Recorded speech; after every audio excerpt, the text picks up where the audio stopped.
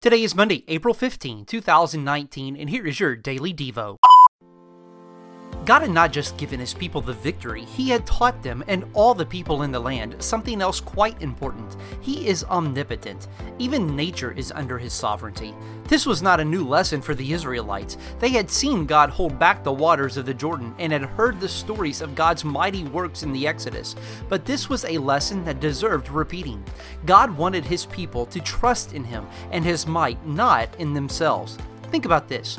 What are some things the Israelites were reminded about in this account regarding God and his character?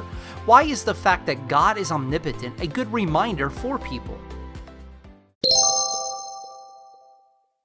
Thank you for listening to the Daily Devo. Please send me a comment, like, or share the Daily Devo. It helps others to get the Daily Devo. Also, please connect with us on Facebook at Central Baptist Church, Maysville, Kentucky. This way you can stay up to date on everything going on at Central Baptist.